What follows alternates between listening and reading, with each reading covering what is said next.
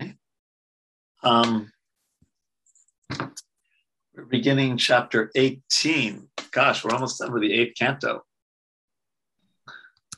It goes quickly. Not so many long purports.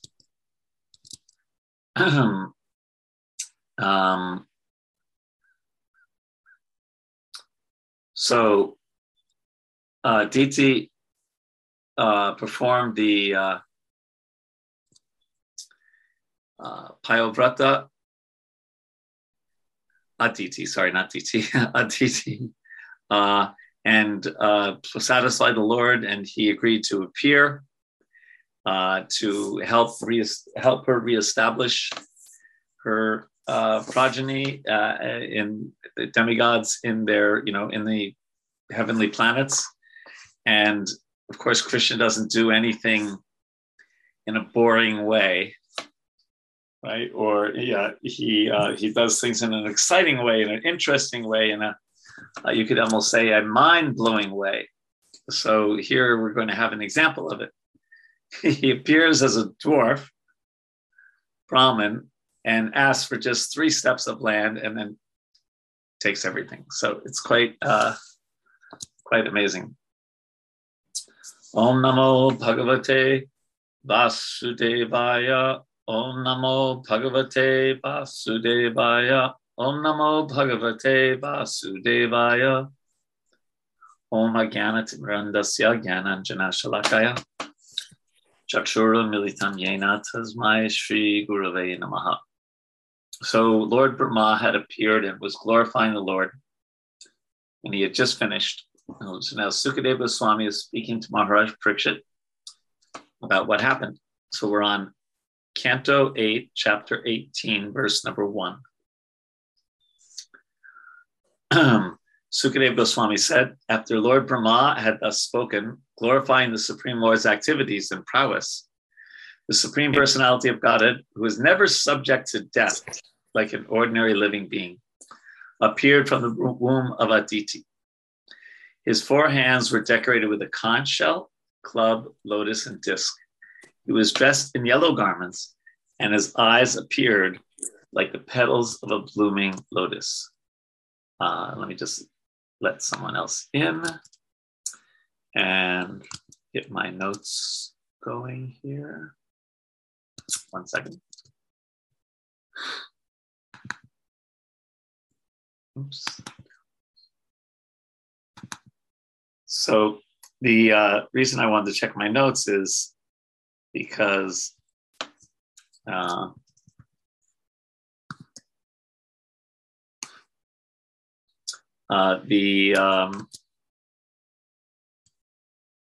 this is very similar to the 10th canto. If you how Lord, when Krishna is born from Devaki and Vasudeva, he at first appears in his Vishnu form before he takes the form of Krishna. So that's very similar to what's happening here. Now he's appearing in his Vishnu form with 4 arms, etc., and then he's going to change into the form of Vamanadev. And it's important to note that all of these forms are Krishna and are coming from Krishna and are eternal. It's not, that'll come up in a verse or 2 from now. But I'm just trying to get my notes here as I'm talking, trying to multitask like usual. Let me just, because I wanted to give you the reference for the 10th canto if I can. Oh, I thought I had it here. Well, yeah. Anyway, so he's appearing, in the very similar. Oh yes, Canto 10, Chapter 3, verses 41 to 43.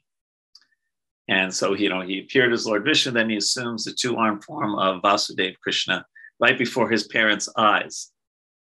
And in both appearances, he increases the mood of his devotees' parental affection by first entering the pure consciousness of his father, and then appearing from the womb of his mother, not through sexual relations, but by entering the pure consciousness of the father and then appearing in the womb of his mother. And so here, as soon as Vishnu transformed himself from Vishnu to Vamana, as we're going to read in a little while, the sages are satisfied and they perform the birth ritual, recognizing that the Lord has descended.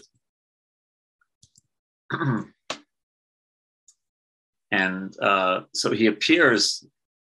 Imagine his eye. Imagine someone's eyes being like the petals of a blooming lotus. So very beautiful. The body of the Supreme Personality of Godhead, blackish in complexion, was free from all inebrities. So even the most beautiful person has some inebrities, right? They have a mole somewhere or a birthmark, or even if they're totally gorgeous, that doesn't last forever. But here, free from all inebrities. His lotus face, decorated with earrings resembling sharks, appeared very beautiful. And on his bosom was the mark of Srivatsa. He wore bangles on his wrists, armlets on his arms, a helmet on his head, a belt on his waist, a sacred thread across his chest, and ankle bells decorating his lotus feet. An uncommonly beautiful garland of flowers. Let me just let somebody in, Nandi Mukhi. An uncommonly beautiful garland of flowers decorated his bosom. And because the flowers were extremely fragrant, a large group of bees making their natural humming sounds invaded them for honey. Now, normally we wouldn't like that, right? Could you imagine if you were wearing a flower garland and then there's bees all around you? Get out of here. Right, take the garland off and throw it as far as you can so that you don't get stung. These bees don't sting. They only produce a nice humming sound.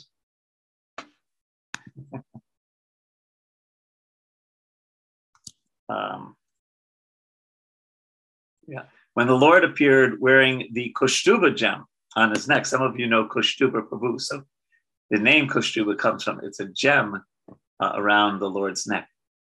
His effulgence vanquished the darkness in the home of Prajapati Kasyapa. At that time, there was happiness in all directions. So the Lord has appeared.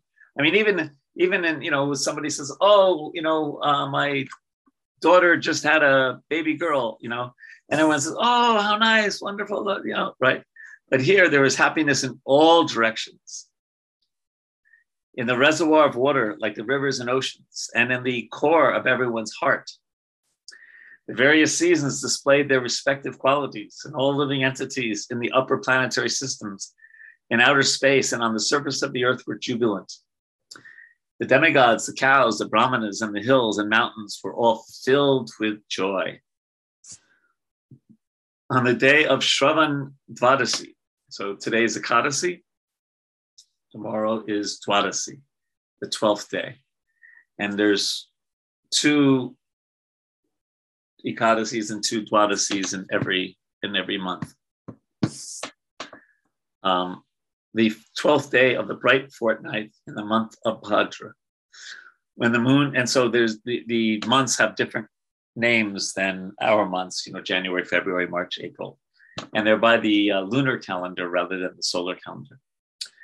When the moon came into the lunar mansion Shavana, which basically, at the auspicious moment of Abhijit, which is basically noon, the Lord appeared in this universe. Considering the Lord's appearance very auspicious, all the stars and planets from the sun to Saturn were magnificently charitable. So planets can be charitable. That's nice. Text 6. O king, when the Lord appeared on Dwadashi, the 12th day of the moon, the sun was at the meridian, as every learned scholar knows. This Dwadashi is called the Jaya. Conch shells, kettle drums, drums, panavas, and anakas vibrated in concert. The sound of these and various other instruments was tumultuous. So this just huge sound. I mean, I don't know what we can compare it to. Oops. 1 second. I'm going to probably 4th of July. Yeah, maybe. I'm probably going to disappear for a second. I have to switch Wi-Fi connections, but it's just 5-10 seconds. Unless you can still hear me. I don't think you can. Are we back? Are we back now? I think so. Yeah, okay. And welcome, Adam. Welcome, Nandimukhi. Welcome, Man. Hare Krishna. Did you say 4th of July, Andy? You're on mute, but yeah. Bombs bursting in air and so on. Yeah. I don't know. Yeah, I was thinking of like a heavy metal concert or something. You know, it's so loud. But yeah, loud noise. Tumultuous. Being very pleased, the celestial dancing girls, Apsaras, danced in jubilation. The best of the Gandharvas sung songs, and the great sages, demigods, Manus, Pitas, and fire gods offered prayers to satisfy the Lord. So these are all mentions of, in this universe, higher planetary beings.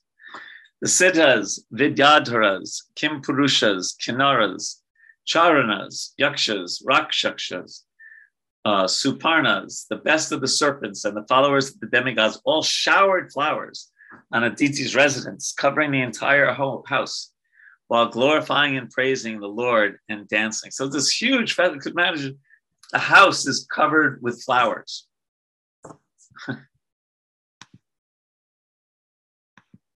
Right? Imagine that, like, you know, sometimes in Chopati and some other temples, they do this Pushpa Abhishek, where they cover the deity with flowers. But imagine a whole house covered with flower petals, and fragrant ones at that. So it was very, the point, the gestalt of the whole thing is that it's very, very festive. When Aditi saw the Supreme Personality of Godhead, who had appeared from her own womb, having accepted a transcendental body by his own potency, she was struck with wonder and was very happy. Upon seeing the child, Prajapati Kasyapa exclaimed, "Jai, Jai," in great happiness and wonder.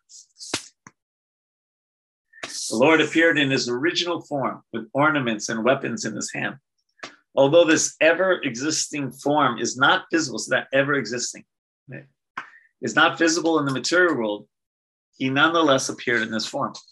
Then in the presence of, now listen to this, then in the presence of his father and mother, he assumed the form of Vamana, a Brahmin dwarf, a brahmachari, just like a theatrical actor.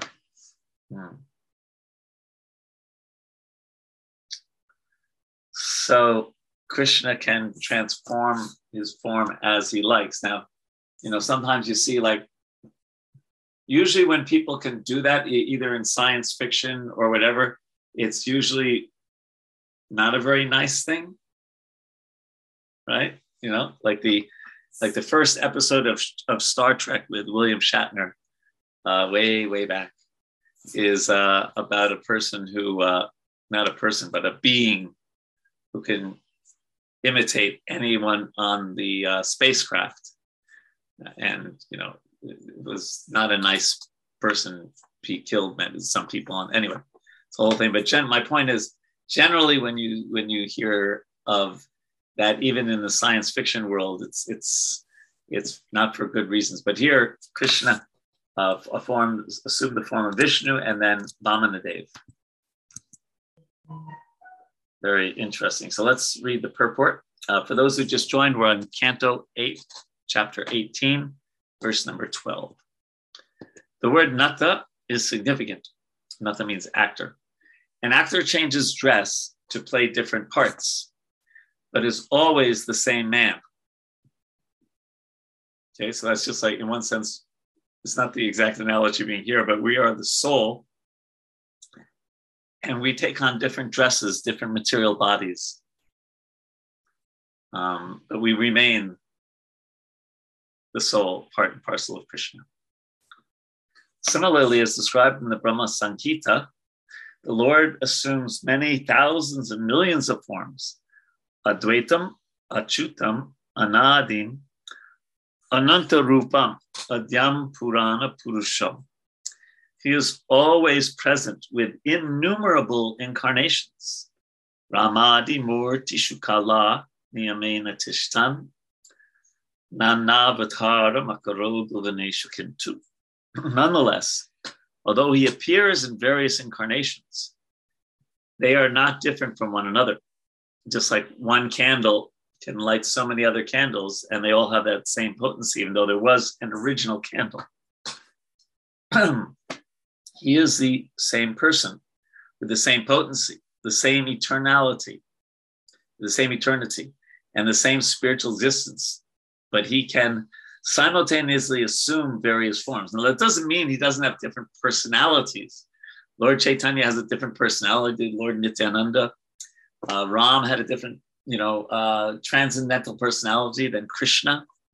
But in terms of being eternal, Sat Chit Ananda, being the body full of eternity, knowledge, and bliss, that was the same. That was on the same spiritual platform, although there's variety in the spiritual existence.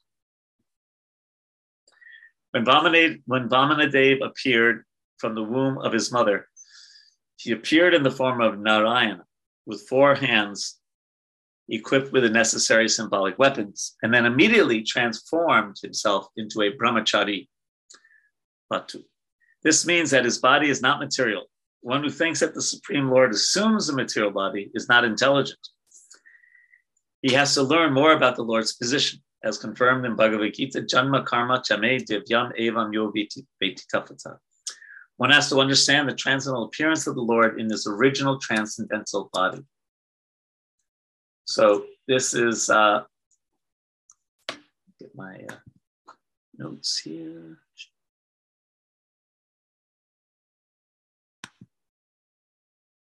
Oh, that's not it.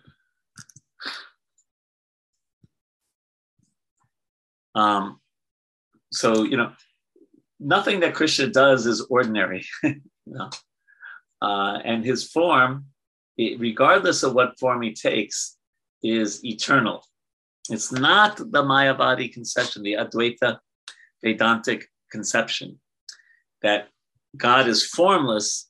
He comes in the material world accepting a form temporarily, but actually, ultimately, he's formless. No, these forms are all eternal, all Sat Chit Ananda. And that is a very important tattva, truth, to really meditate on and try to understand as far as our intelligence will allow us, because that will be a basis upon which we build our higher levels of bhakti. To understand just how great Krishna is, how powerful Krishna is, how his body is eternal, how he's not controlled by the modes of material nature. These are all important things to understand about him before taking the higher steps of understanding Krishna in Vrindavan, etc. So, any questions, comments up till now? Hare Krishna. Yes. I don't know exactly how to form this. Okay, well, as long as it's not formless, it's okay. Okay. So, Lord Nrsingadeva appeared. And I'm listening. I'm just going off video a second so I can get some water. But I'm listening. Go ahead. No problem.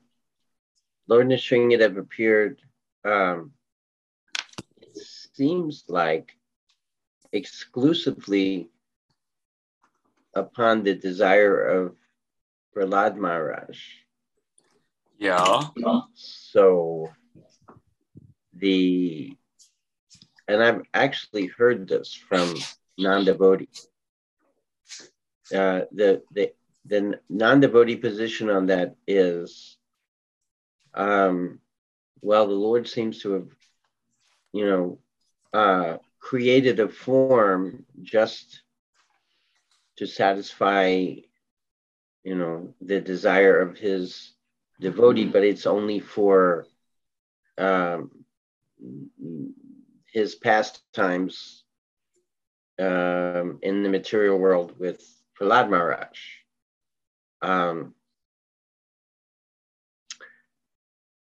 So I hope you know where I'm going by that.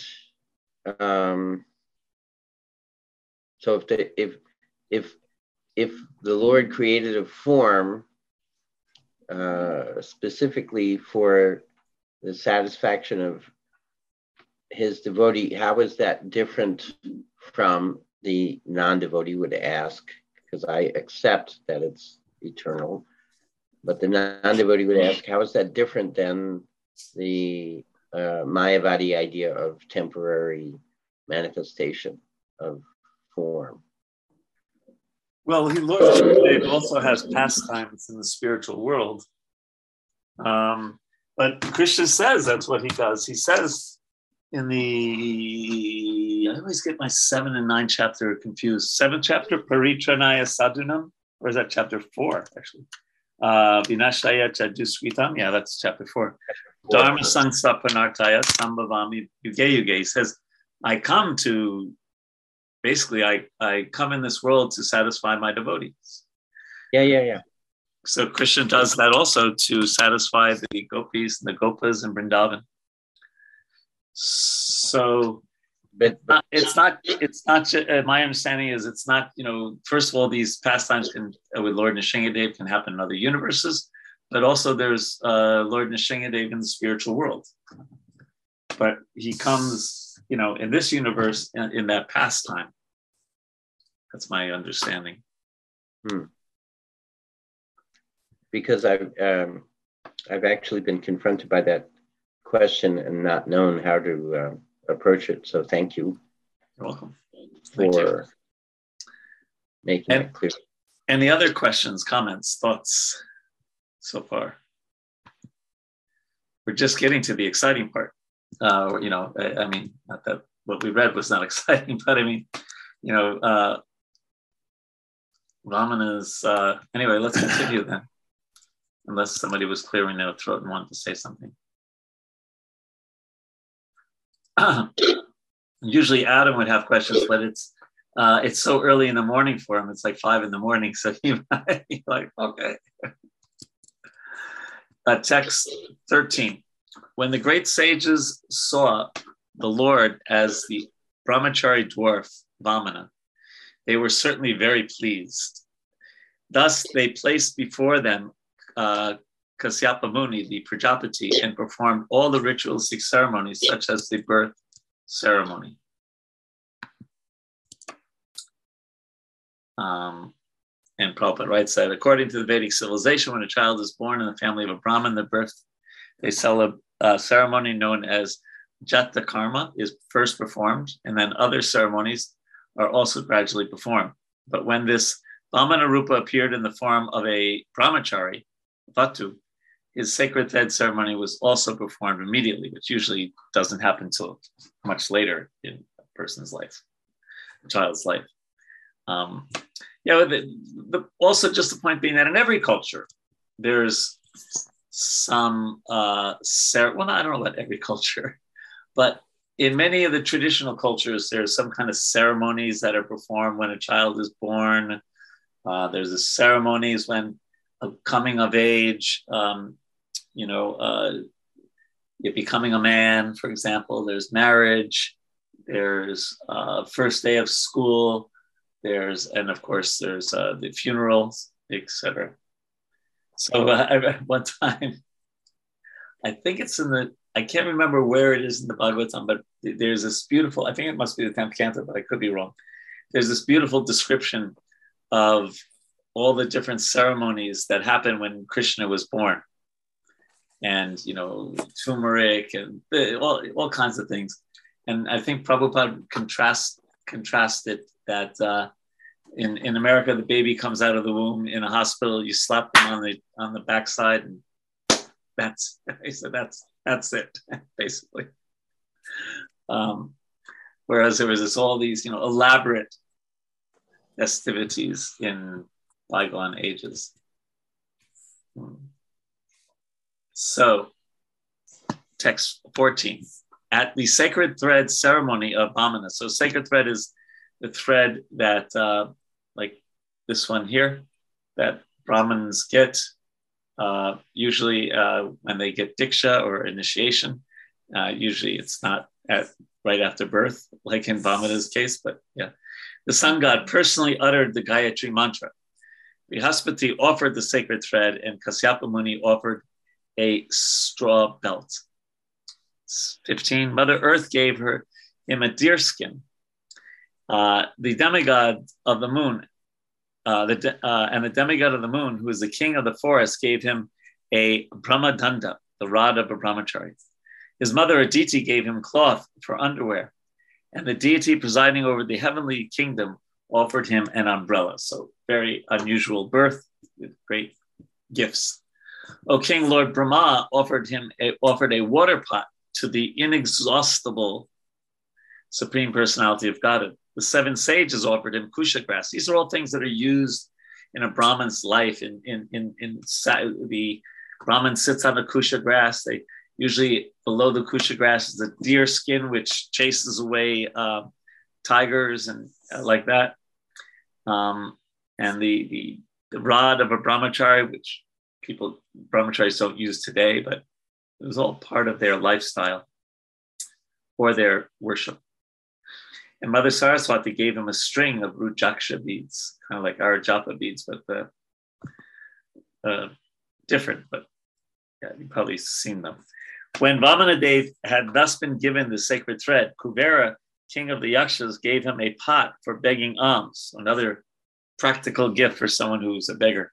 And Mother Bhagavati, the wife of Lord Shiva, and most chaste mother of the entire universe, gave him his first alms, his first donations. Here, please take this donation.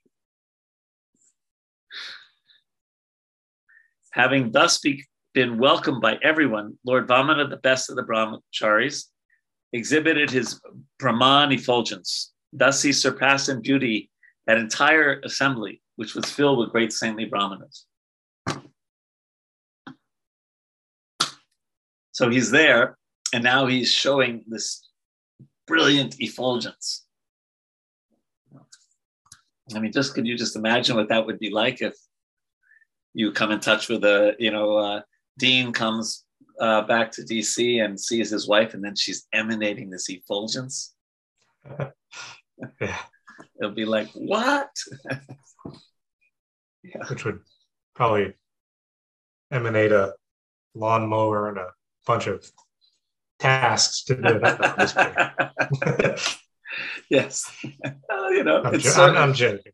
All service, yeah, but imagine someone who's actually effulgent like that. After text 19, after Lord Vamanadev set a sacrificial fire, which is what Brahmins do, he offered worship and performed a fire sacrifice on the sacrificial field. When the Lord heard that Bali Maharaj was performing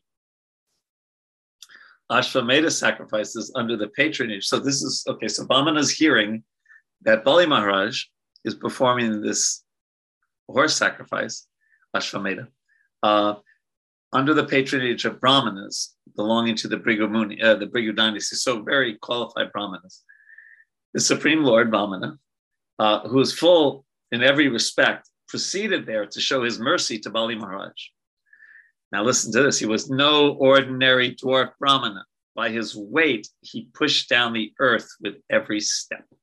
So he's not just some Brahmana boy. His body is Satchit Ananda, eternity, knowledge, and bliss. And he's so powerful, and yet he's a beggar. That's what Brahmins do. 21. While engaged in performing the sacrifice in the field known as Brigu Kacha on the northern bank of the Narmada River, the Brahminical priests and descendants of Brigu saw Vamanadev to be like the sun rising nearby. So he walks into this sacrificial arena and everyone is taken aback. O king, because of Vamana's bright effulgence, the priests, along with Bali Maharaj and all the members of the assembly, were robbed of their splendor. So they might be considering that they're big, big people, right? And then Vamana walks in and it's just like, they're nothing. They're like fireflies compared to the sun. Thus, they began to ask one another whether the sun god himself, Sana Kumar, or the fire god has personally come to see the sacrificial ceremony. So they saw this bright effulgence. Well, did the sun god come? What's going on? While the priests of the Brigu dynasty and their disciples talked and argued in various ways, the Supreme Personality of Godhead, Vamanadev, holding in his hand the rod, the umbrella, and the water pot full of water, entered the arena of the Ashvamedha sacrifice. Appearing as a Brahmana boy, wearing a belt of straw, a sacred thread, an upper garment of deerskin, and matted locks of hair, Lord Vamana entered the arena of sacrifice. His brilliant effulgence diminished the brilliance of all the priests and their disciples, who thus stood from their chairs and welcomed the Lord properly by offering obeisances. So now Bali Maharaj, who's the king of the whole, practically the universe, and especially the heavenly planets, and he's doing the sacrifice, and he said, so it says Bali Maharaj, jubilant at seeing Lord Vamanadev, whose beautiful limbs contributed equally to the beauty of his entire body, offered him a seat with great satisfaction. Thus offering a proper reception to the Supreme Personality of Godhead, who was always beautiful to the liberated souls, Bali Maharaj worshipped him by washing his lotus feet. Lord Shiva, the best of demigods, who carries on his forehead the emblem of the moon, receives on his head with great devotion the Ganges water emanating from the toe of Vishnu. Being aware of religious principles, Bali Maharaj knew this. Consequently, following in the footsteps of Lord Shiva, he placed on his head the water that had washed the Lord's lotus feet.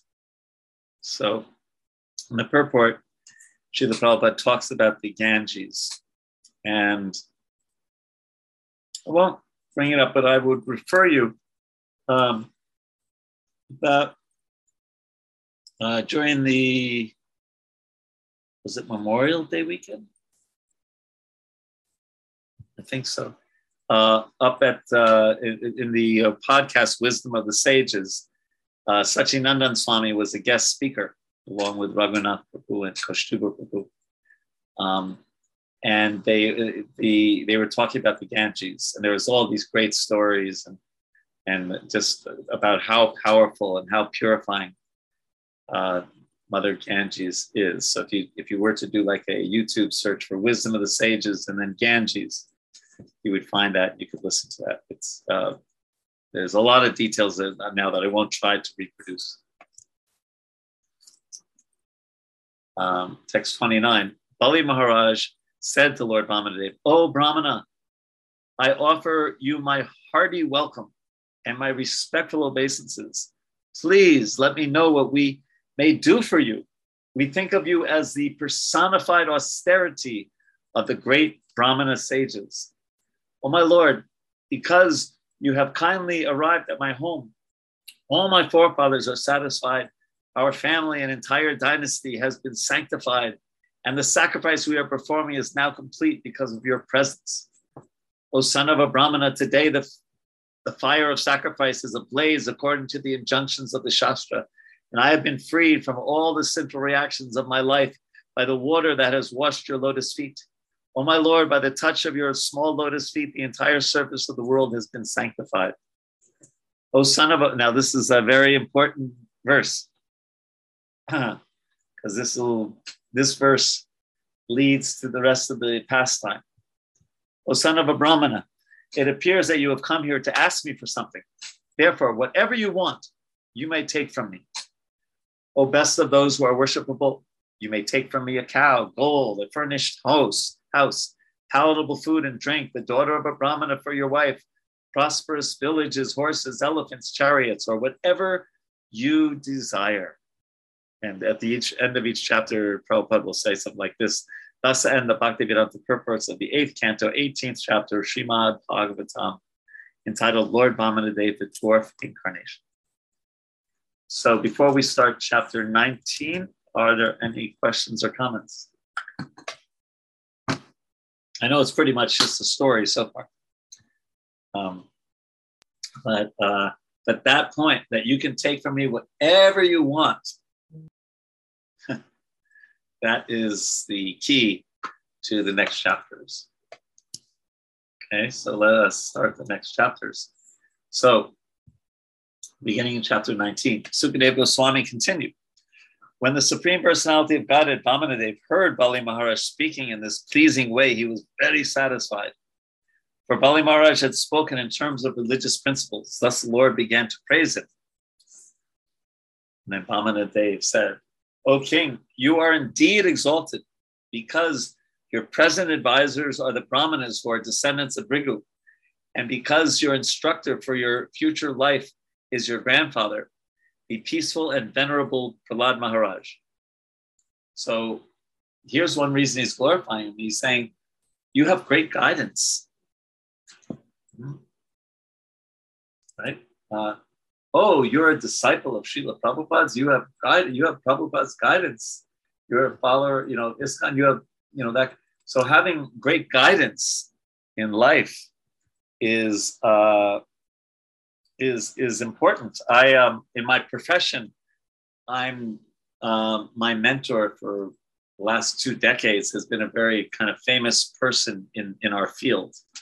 So when I say, "Oh, my mentor is so and so," everyone goes, "Oh," it adds to my prestige just because I've taken mentorship from her, right? So that's what's being said here. So you're all these great Brahmins who are descendants of Bhrigu, and what to speak of your grandfather, Prahlad Maharaj, who we heard about in the last canto. Your statements are very true, and they completely agree with religious etiquette.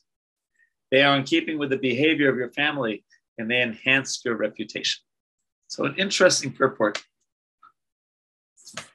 Prahlad Maharaj is a vivid example of a pure devotee, right? We if you remember when we studied about Prahlad Maharaj, he doesn't want anything for himself. He just wants to remember Krishna. He even begs the Lord to forgive his father, who was such a terrible person.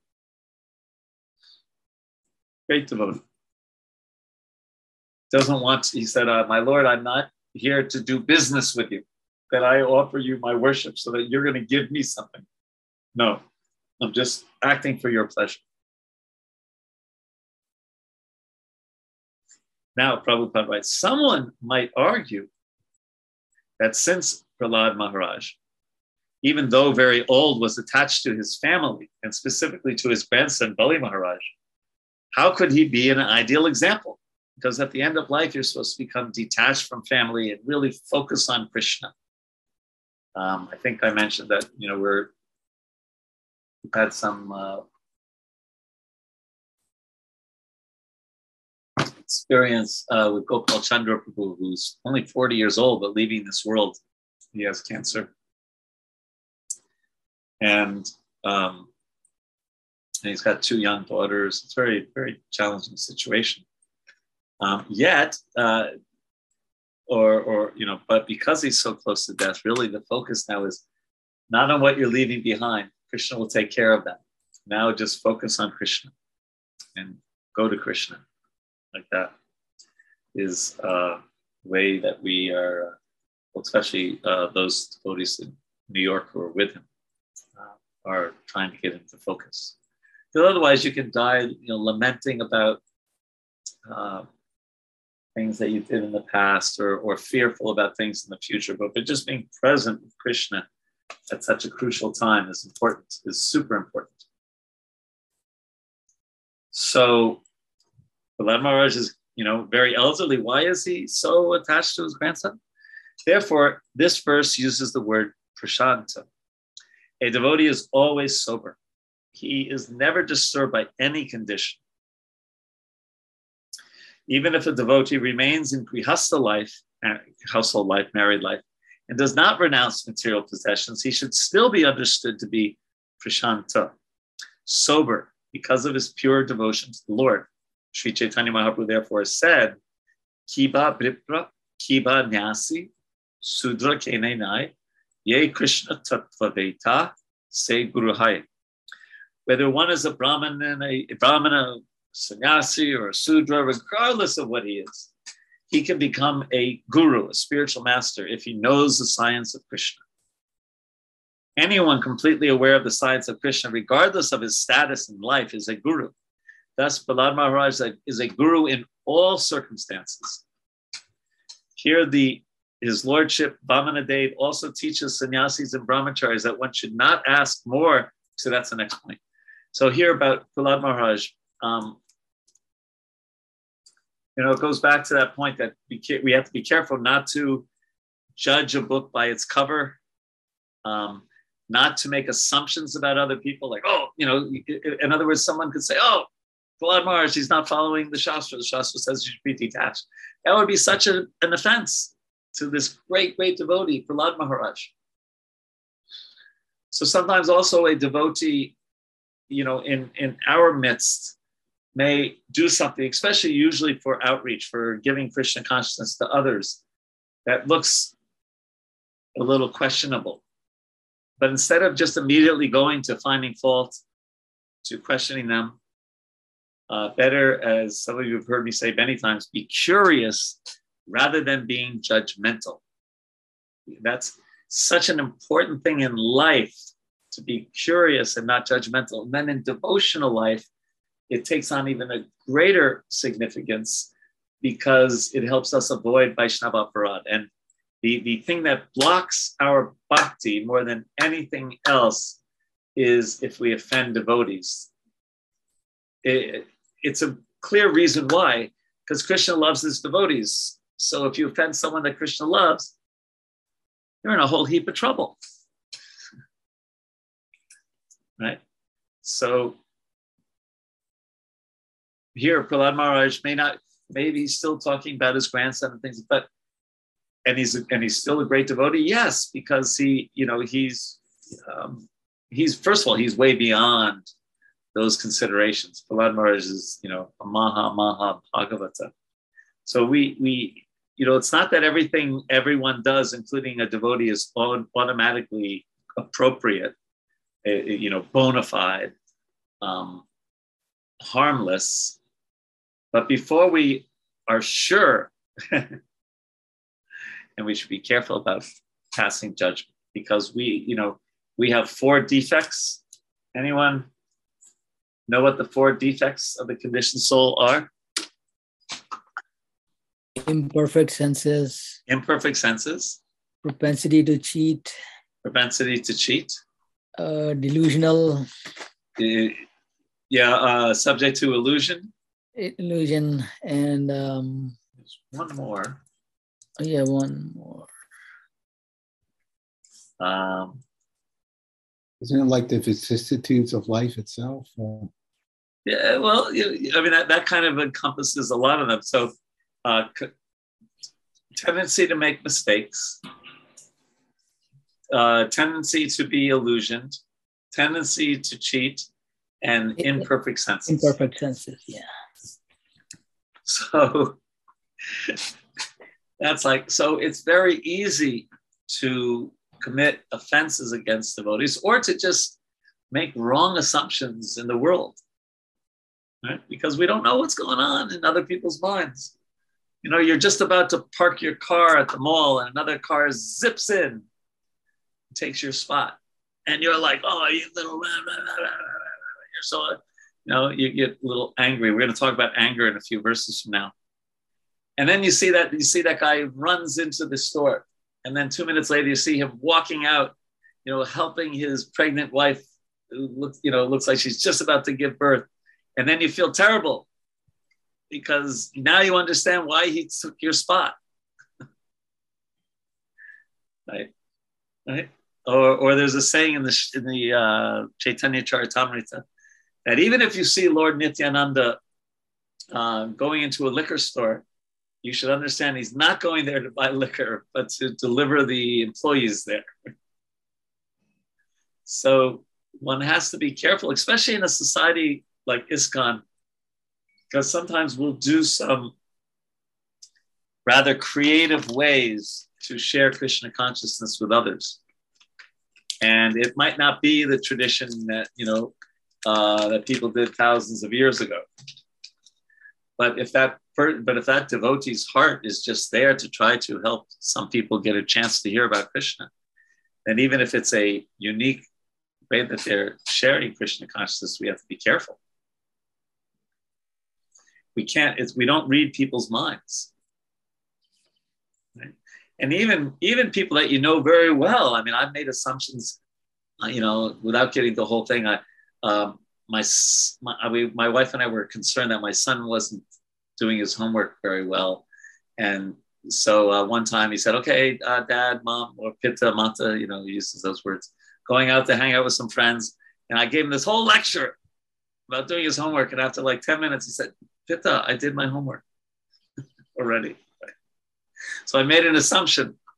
So we can do it with our spouse, even a person that we lived with for 20 or 30 years. So what to speak of an unknown person. So there's a good lesson here in this verse that about Prahlad Maharaj. Then we'll look at that. If you have any questions on that or comments, I'll take them now. Any questions or comments on that point? Well, I just had one. What was the full thing? It was the 4 defects of a conditioned soul. And you find these in the Ishopanishad, they're delineated. So tendency to make mistakes, tendency to be illusioned, tendency to have a cheating propensity, and tendency to and our senses are imperfect. Thank you. I mean, I can really see that these days as I get older, especially, if I don't have my glasses on and I'm trying to see something, I say, what is it? And I turn, that's what it is. Right? Imperfect senses. Yeah. Anything else on this point about making assumptions and avoiding offenses? Okay. Now, the last paragraph of this purport says, here his lordship, Vamanadev, also teaches sannyasis and brahmacharis that one should not ask more than necessary. He wanted only 3 paces of land, although Bali Maharaj wanted to give him anything he wanted. So this is, of course, we may ask for millions of dollars for Krishna, right?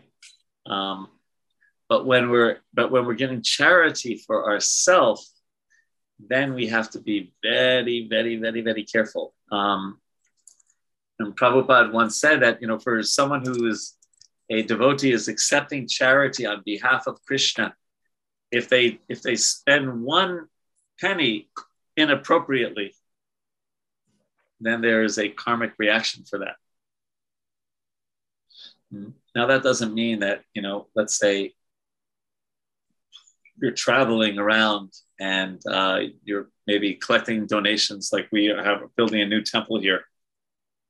Doesn't mean you can't stop at a shop, to buy an avocado, to do something that you need to keep your body and soul together, right? But it's a great, when someone gives a donation to Krishna, it's so important that be used in Krishna's service exclusively. And never, think, well, 2 for Krishna, 1 for me, 2 for Krishna. like that. It's a great responsibility. Great responsibility.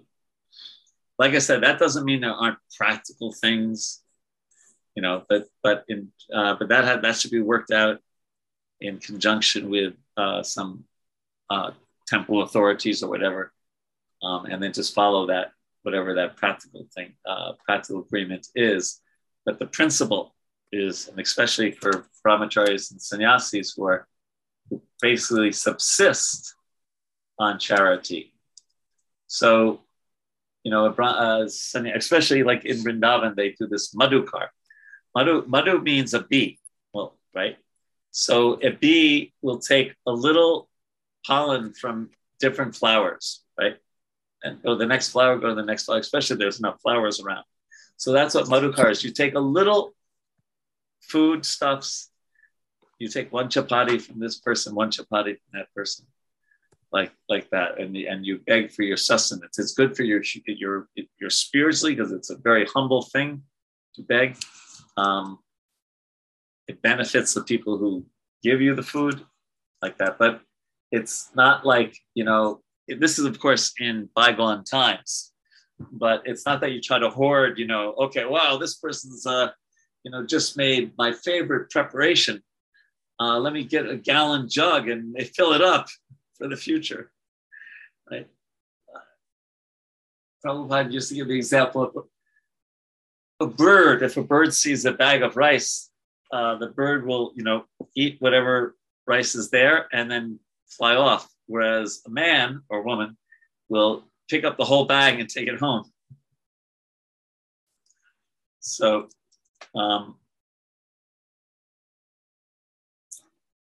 so one should not ask for more than necessary for themselves. Any comments, questions on that? Okay. Then, if not, we can. You were. Yes, Gurudas.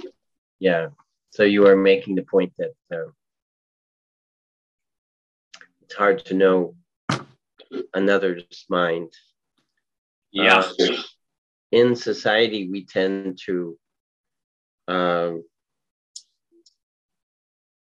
do just that. We tend to look around and see how others are doing by our standards, according to either the standards that I've set up for myself or the standards that I assume are society's standards. And if someone is not following that standard or breaking that standard, we tend to make assumptions about that person's choices. Yeah. And it's important to distinguish that you're not referring to ordinary society. You're referring to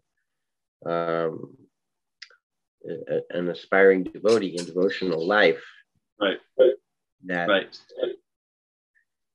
And we focus on the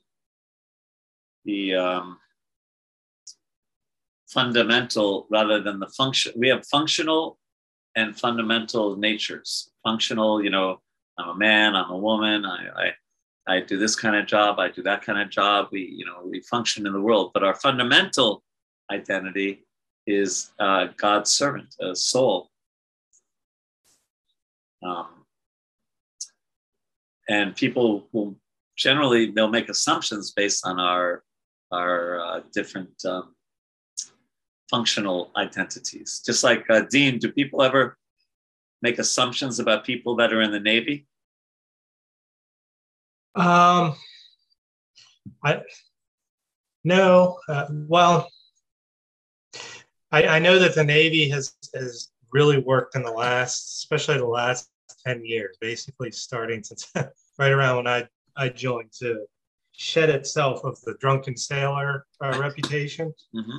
But I think, most of people have such a positive concept.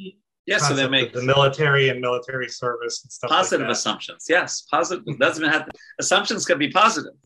Mm-hmm. So yeah, always in the Navy, people might at the store, they might come up to thank you for your service. Yeah, and actually, I was about to say, like, sometimes to me it seems a bit over the top. Oh, thank you for your service. and this and that. I mean, it's I appreciate it, but I guess sometimes I the reason that it's a little bit off-putting to me, not because of anything that they're doing. I mean, like I said, it comes from a good place, but sometimes I wonder if there's a healthy enough skepticism, maybe not so much of the military, but just what we're, as what we're being used for as an instrument. You know what I mean? If it's so that over the top appreciative, and yet you look at the same, we have police officers, of course, well, at least a couple of years ago, were shunned. Yeah. And there's really not a whole lot of difference with what the vast majority of them are doing, only they're doing it at home.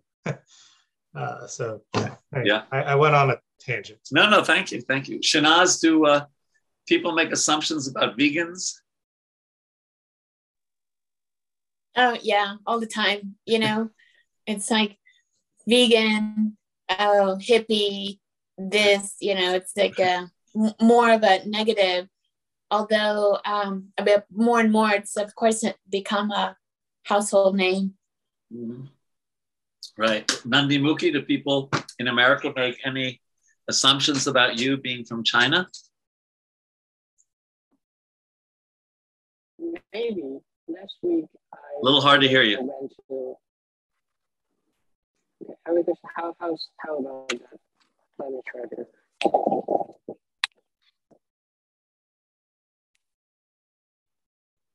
Hare Krishna, Prabhu. Oh, now loud and clear. Loud and clear. Okay, good. So last week I went to parking at a garage, and one of the clergy, the man who is keeping at the door, and he asked, "Where are you from originally?" I said, "I'm from New Jersey."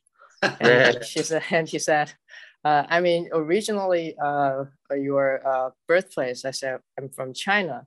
And then immediately he make a salute to me, like those people who do it in Kung Fu movies. Right. Well, that's something that could be a lot worse, believe me, what some people from China have experienced. So my point is that people make all these kind of, thoughts and assumptions about people based on their body. And, and often, especially negative ones, they're not necessarily fair. I mean, even when Vibhishan was Ravana, the great demon, Ravana's brother, when he came to surrender to Lord Ram embraced him. But the other members of the monkey army, they were like, who is this guy? Who is this guy? I don't trust him at all. Because of his birth, he was born as in a demon family and the brother of Ravana. Because of his association, he hung out with Ravana all the time and Kumbhakarna and all these bad people, right? Do we ever judge people by their association?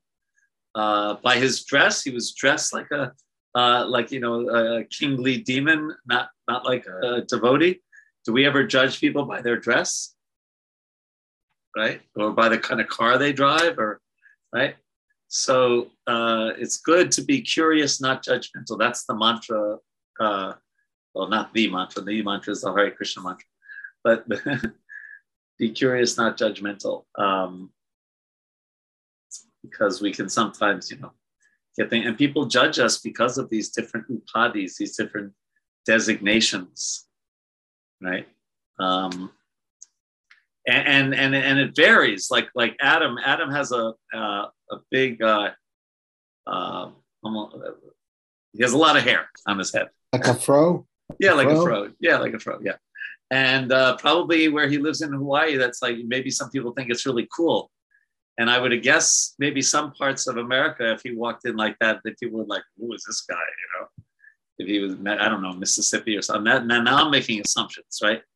But no, you're right about that. Yeah, on the mainland, it is. I do notice that people make assumptions on that stuff, especially when I worked in research science. Like when I would meet new scientists, they would it really did feel like they were judging me of like, who the heck is this guy, you know? And then, but right. But, yeah.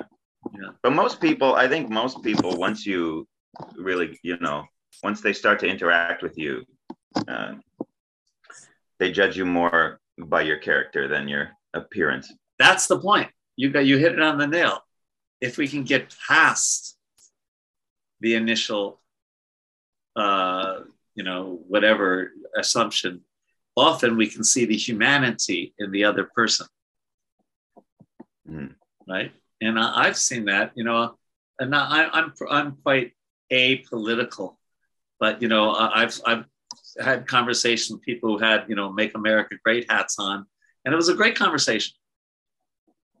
You know, and see, you know, yeah, they may have this political view or that political view, but you know, they're also human beings that have turned their back on Krishna, like I have, and you know, have spiritual longings, et cetera, et cetera.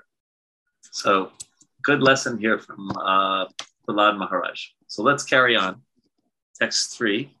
I know that even until now, no one taking birth in your family has been. So this is Vamanadev speaking to Bali Maharaj. Okay, the Vamanadev, an incarnation of Krishna, speaking to this great devotee, Bali Maharaj, who, like Ravana, has taken birth in a demon family.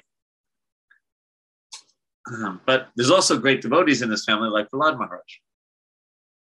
And also great demons in his family, as we're going to hear about in a few verses. I know that even until now, no one taking birth in your family has been poor-minded or miserly. No one has refused to give charity to brahmanas. Hint, hint.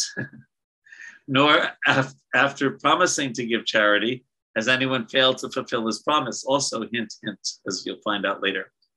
O King Bali, never in your dynasty has the low-minded king been born upon whom being requested has refused charity to brahmanas in holy places, or a fight to Kshatriyas on a battlefield.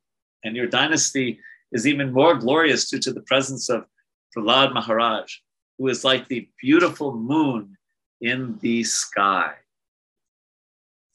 It was in your dynasty. Now he's talking about demons. It was in your dynasty that Hiranyaksha was born.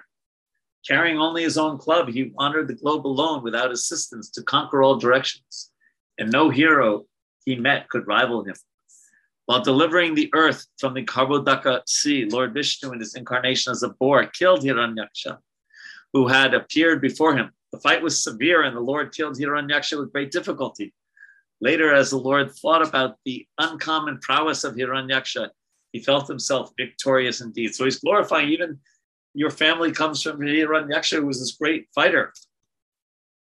When Hiranyakashipu, the brother of Hiranyaksha, heard the news of his brothers being killed, with great anger, he went to the residence of Vishnu, the killer of his brother, wanting to kill Lord Vishnu. Seeing Hiranyakashipu coming forward, bearing a trident in his hand, like personified death, Lord Vishnu, the best of all mystics, and the knower of the progress of time, thought as follows. Wheresoever I go, Hiranyakashipu will follow me, as death follows all living entities. Therefore, it is better for me to enter the core of his heart. For then, because of his power to see only externally, he will not see me. So he didn't have any spiritual vision. Of course, the Lord's already in everyone's heart as the super soul. Lord Vamana continued, O king of the demons, after Lord Vishnu made this decision, he entered the body of his enemy, Hiranyakashipu, who was running after him with great force. In a subtle body inconceivable to Hiranyakashipu, Lord Vishnu, who was in great anxiety, entered Hiranyakashipu's nostril along with his breath. Upon seeing that the residence of Lord Vishnu was vacant, Hiranyakashipu began searching for Lord Vishnu everywhere. Angry at not seeing him, Hiranyakashipu screamed loudly and searched the entire universe, including the surface of the earth, the higher planetary systems, all directions, and all the caves and oceans. But Hiranyakashipu, the greatest hero, did not see Lord Vishnu anywhere. Unable to see him, Hiranyakashipu said, I have searched the entire universe, but I could not find Vishnu, who has killed my brother. Therefore, he must certainly have gone to that place for which no one returns. In other words, he must be dead. Purport. Atheists generally follow the Buddhist philosophical conclusion that at death, everything is finished. What is it? Eat, drink, and be merry, for tomorrow you may die.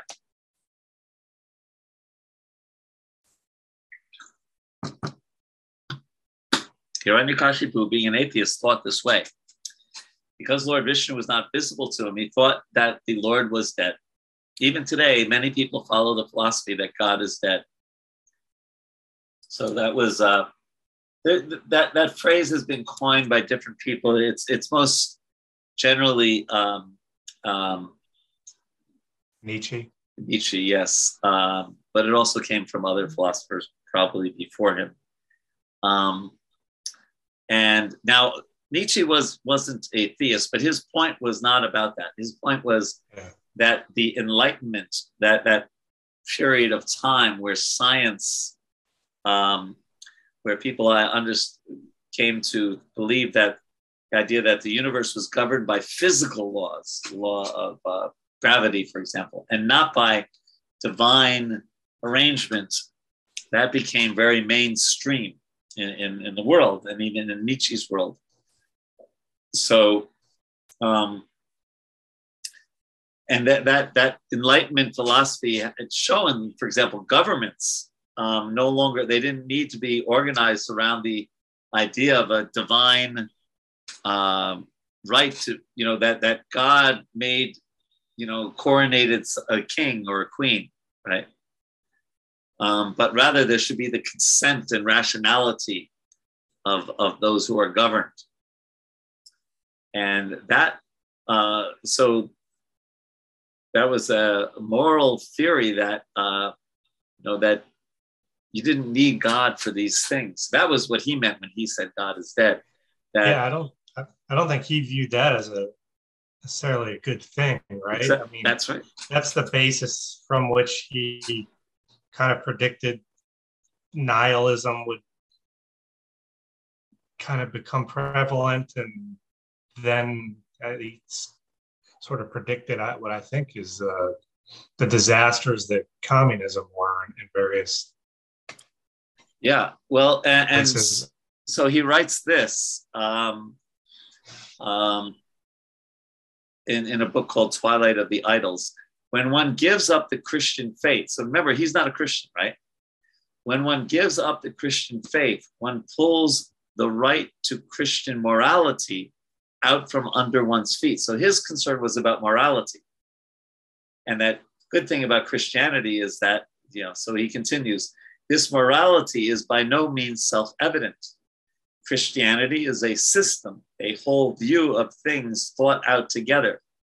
By breaking one main concept out of it, God is dead, the faith in God, faith in God in general, one breaks the whole. So he was actually concerned that even though he was an atheist, he was concerned that the age of enlightenment had people giving up their Christian morals, and he could see, and he could predict pretty much what's going on in the world today, that this is not going to be good for the world. So yeah. But you're right. It is interesting how I feel like people almost, the first thing they think of when they think of Nietzsche is God is dead, and almost as though or like he were celebrating that. I don't think that was the case at all. No, that's right. Yeah, there's often sayings that that people get totally wrong. Like, for example, the exception that proves the rule. So people sometimes quote that well, this is an exception that proves that the rule is generally right. That doesn't make any sense at all. And as a matter of fact, if you go back to the early English meaning of it, it basically was the opposite. The exception disproves the rule. But people say, duh, kind of, take it without a lot of thought. A lot of, sayings are like that. You can't teach an old dog new tricks. well, you probably, it's more accurate to say an older person is probably harder to pick up certain habits and mindsets than a younger person. But obviously we know older people can become, very enlightened and change their views on things, right? So a lot of, in debate and in logic, when someone comes up with some kind of saying like that, it often, for the uninformed, they go, oh yeah, okay, I guess you're right. But a little bit more accurate analysis would say, wait, that may be a good truism, but does it apply in this situation or not? Right? That the ends justify the means. Well, of course, that a lot of people argue about that. That's not. But anyway, you get the idea. It seems like when a conversation is furthered that way, it reminds me of when people say like, that's a growth mindset.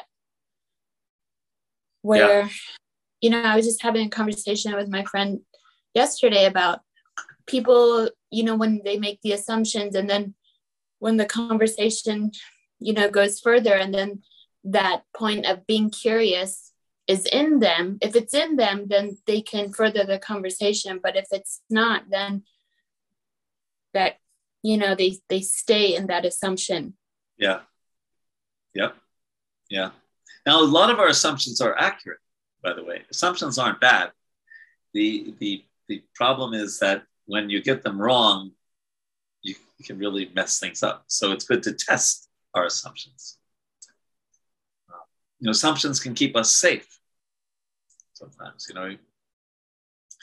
you see somebody walking down the other, coming towards you in a dark alley at night, and, assuming that this person might be dangerous is probably maybe a good thing. It may keep you safe. So even if you're wrong, it's still, better safe than sorry kind of thing. Okay, so let's continue. God is never dead. Prabhupada is just like, okay. Even the living entity, and Nietzsche's point is that we've killed him by the age of enlightenment, the age of science. But here Prabhupada says, but God is never dead. Even the living entity, so what to speak of God, even the living entity who is part of God never dies. Na jayate mriyate va kadachi. The soul there is never birth nor death. This is a statement of Bhagavad Gita, chapter 2, verse 20. Even the ordinary living entity never takes birth or dies.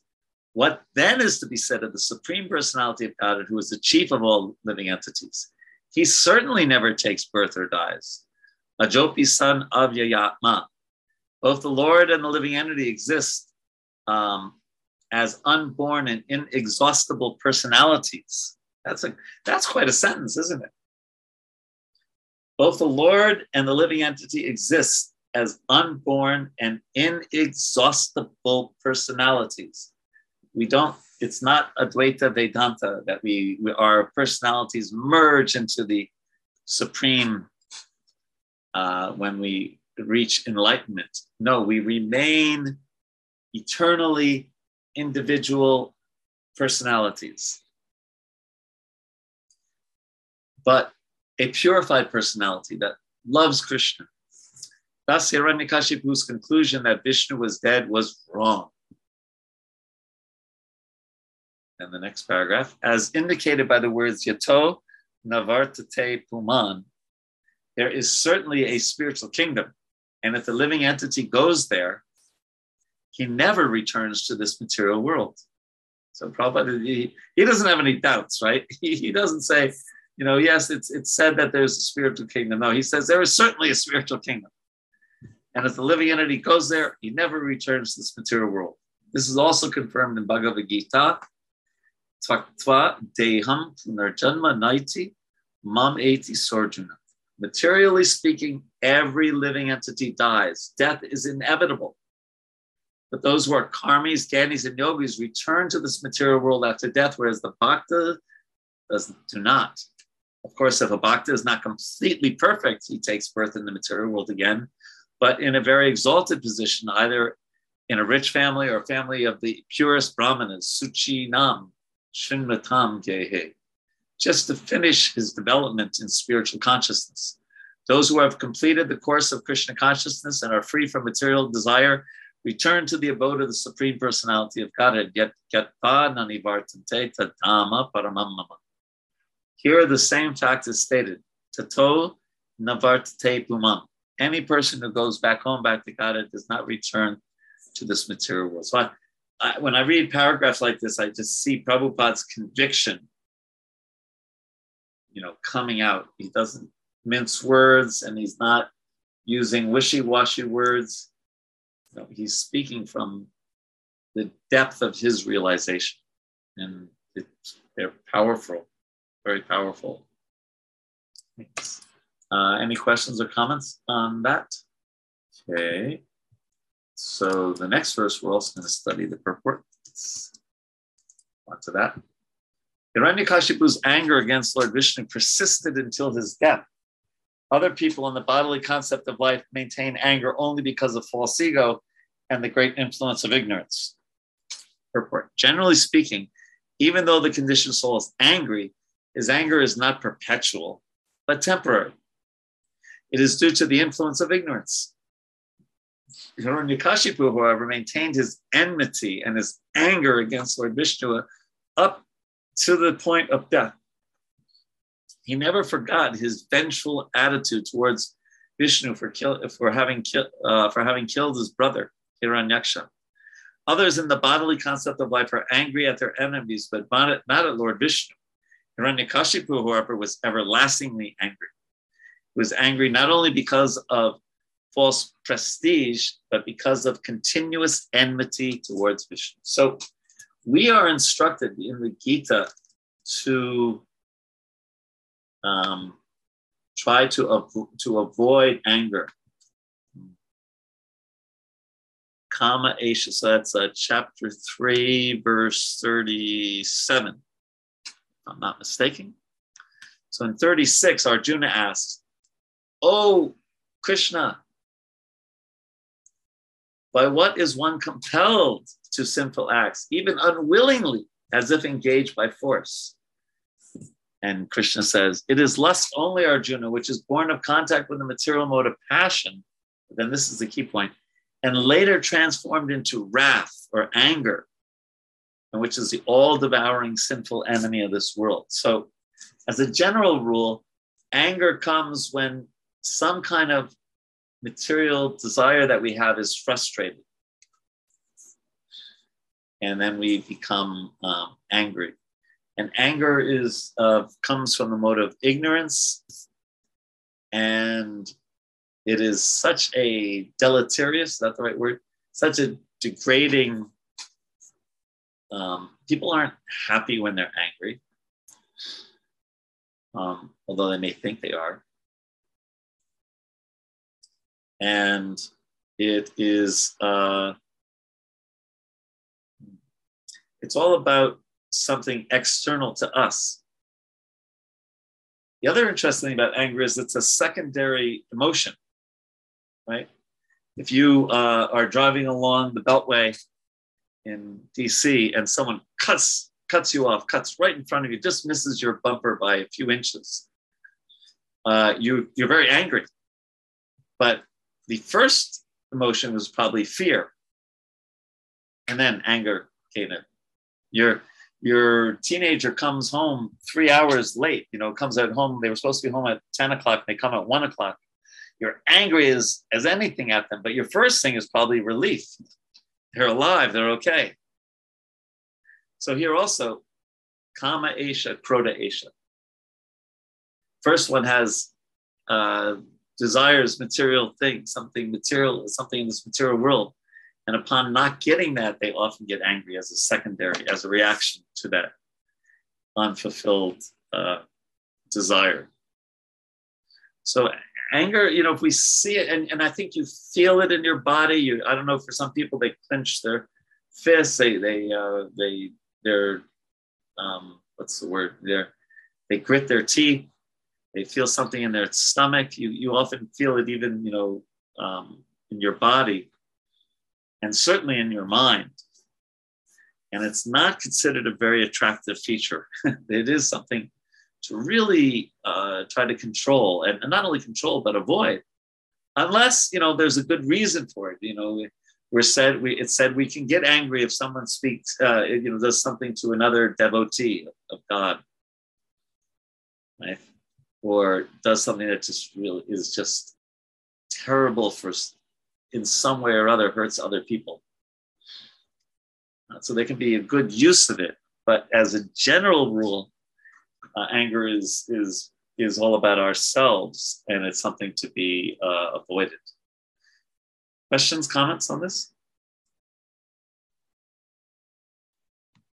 I'm going to take a risk, personal risk anyway, and appear as if I am disagreeing with something in the Shastra presented to us, because Okay, should I mute you now or later? Yeah. Go ahead. Because I see Hiranyakashipu's continuous anger at Lord Vishnu as continuous, lifelong ignorance. The very fact that he's ignorant about Lord Vishnu's supreme position and thinks that he can avenge his brother, who's, that's a material connection. That makes sense. So his anger is continuously misinformed, and in my view, so even though the Shastra in front of us says Hiranyakashipu's anger persisted until his death, whereas other people in the bodily conception of life maintain anger only because of false ego, I can't not think that his anger was due to, like Maha false ego and Maha ignorance. Well, that's fine. At the same time, we know the backstory, right? The backstory is that, he's a great devotee. He's Jai and Vijay in the fourth canto. Cursed by Sanakumar, the four Kumaras, to take birth as, 3 births as a demon. So there is a backstory to it, as there often is when something seems really terrible in the scriptures. There's a backstory to it. Sure. Right? Like backstory to Krishna's brothers, the children of Devaki and Vasudeva all being killed by Kamsa, but they represent lust, greed, anger. There's a backstory to it. And there's a backstory to our lives. That backstory is our karma from previous lives and in this life. So there's all kinds of backstories going on in our life. We may be going through a difficult time in our life right now, and there's a backstory to that. Not everything is what appears to the eyes. And we said that earlier, that we have imperfect senses. We tend to be illusioned like that. Okay, anything else? So if I take a spiritual master, is that like somebody hiring an agent to change my backstory? I'm joking. Sort of. Okay, so we will end here and we'll start on verse 13. And I'm sure I'll give you some, so if you haven't, there's two more verses. 17 and 21 to read the purport.